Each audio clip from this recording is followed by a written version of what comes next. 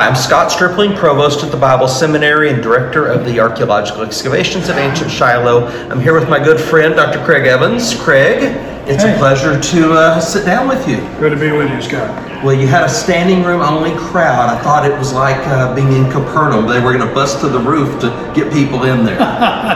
Well, no one did come through the ceiling, so I got through it okay. Well, we had people standing guard. The topic's so interesting, and people just love to hear about the relationship between Bible and archaeology. Yeah, they really do. And what I was talking about, one thing was positive. The archaeological evidence, in fact, does really clarify a lot of things, support a lot of things that the New Testament says. But also, archaeology can be mishandled. Yeah, that's right. And that's how I began. I wasn't trying to trash the legacies of a couple of well-known scholars, but to misappropriate the archaeology, get the chronology all messed up in different eras. It would be like, I suppose, when you're an archaeologist, you're careful with your stratigraphy. That's your chronology as you work your way down. Can you imagine going in with a rototiller first and completely scrambling? Yeah. You'd never do that. And yet we had New Testament scholars in the 1990s who were doing that with the archaeological evidence. They didn't mean to. They didn't know what they were doing.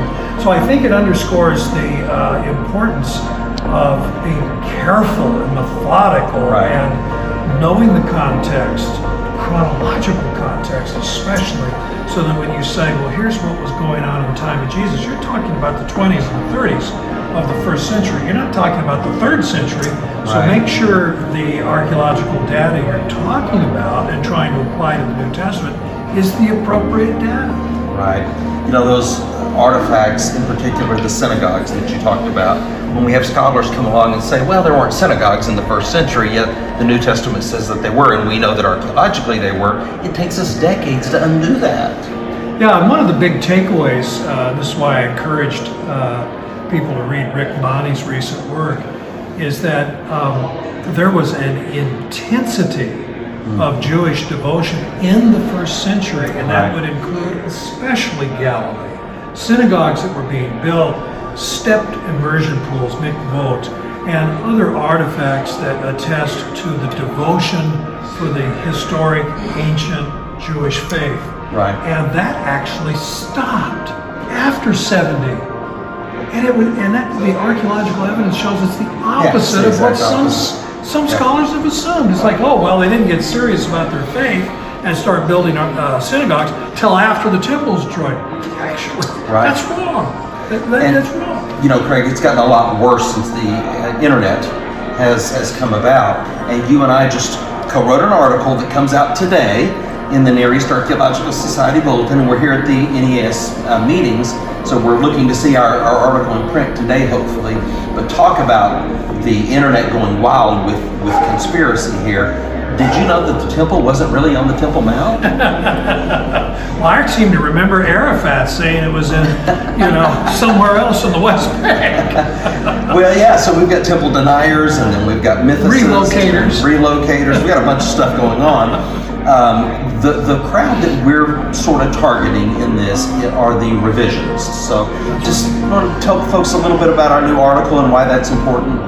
Yeah, I think it is important because there are a few sources from antiquity that are just vague enough and idealistic enough that maybe you could make the case that the temple was really a little bit down the hill and perhaps located over or adjacent to the Gilman Spring. Sure. And of course the motivation is, in a way, it's almost admirable. The motivation is to make peace with angry Muslims and say, well, you can have the Temple Mount because the Temple Mount wasn't there. The temple is down here, which you guys don't care about, and everybody, it's an ecumenical nirvana, but it's a historical distortion, and it's a complete disaster in the analysis of the archaeological evidence. And we had to write that. Well, it's grown to the point where we've got millions of evangelicals who were influenced by YouTube videos and So we sort of had to get it out there to set the record straight. Well, we do, because on the one hand, you have mythicists and radical skeptics, and they want to say Israel didn't even have a history in this land. There never was a kingdom, there never was a temple, and so they're arguing that there never was. It was even there. Right. And then you have well-meaning evangelical scholars. Oh, of course, Israel has a history, and of course, Jerusalem was Israel's capital city. But the temple was somewhere else. The temple was down the hill somewhere else. So it's a complicated mess with people coming at it from all different angles. So we had to look at all the relevant evidence and say, what does it really show? So we went through the literary evidence, we went through the archaeological evidence, and then the biblical record. So hopefully that'll set the record straight, and we'll see. I hope so. Yeah, and we're going to work on a popular version of it too. Yeah, that's right. I think that's what we need to do, and in fact, that's what will probably be the most effective part. Speak to the scholars, get the scholarly feedback, but then present it in a popular way so that 1 million internet people can get straightened out. I know, that's awesome. Let's change gears and talk about this winter. We've sort of like the James Taylor song, in my mind I've gone to Carolina. I've already got my mind, I'm here in Fort Worth, but I've already got my mind on Jerusalem, and we're doing a very interesting project this winter.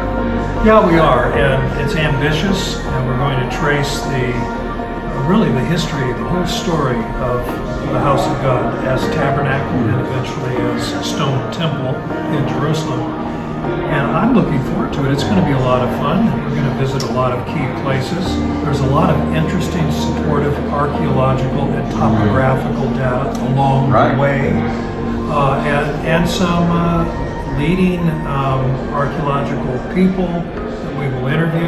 I look forward to it. Well, it's never been done. We're gonna be tracing the route of the Ark of the Covenant and the Tabernacle, and following through all of these movements, interviewing scholars on site, and folks have probably never heard of Gesher Media yet, but they will after this. Oh, I think so. I think it'll be a big hit.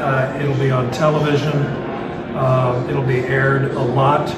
A well-known television personality, a movie star will be with us. Am I allowed to mention his name? You should. I should? Well, everybody knows about Hercules, right? Well, this is Kevin Sorbo I'm talking about. So, this is going to be intimidating to me. I'm going to have Hercules on my right and Hercules on my left. And they're spindly, old, worn-out Professor Evans in the middle. Oh, but we'll be catching the pearls of wisdom as they're falling from the sage's lips. I'm going to look at them as my bodyguards. I'm in good hands. Well, it's going to be a lot of fun because the audience is going to be learning as we go through Kevin's eyes and through Kevin's voice. So you and I are the senior consultants on the project, and we're having a blast because we get to bring in all these archaeologists and scholars and travel all of these places. But I think the audience is going to love seeing it through Kevin's eyes and hearing it through Kevin's voice. Yeah, I think so. And what the audience, our audience might not know is that Kevin is a very committed Christian. Right. He's keenly interested in this. The pandemic problem, when scheduling challenges, and it was funny how often I was emailed and phoned by Kevin Sorbo saying, "Now look, we're still doing this, right? I need you to do it." So he's all in. That's awesome. And it's going to be a good time. Well, it's going to be a lot of fun. We're looking forward to visiting Shiloh, our dig site, and having you there with us for a few days and getting your hands dirty and sort of, getting that context of where the tabernacle rested. Well, Scott, your work at Shiloh is hugely significant. I think you're right on the edge of a major breakthrough in a strategic place. Shiloh is second only to Jerusalem in importance for early Israel.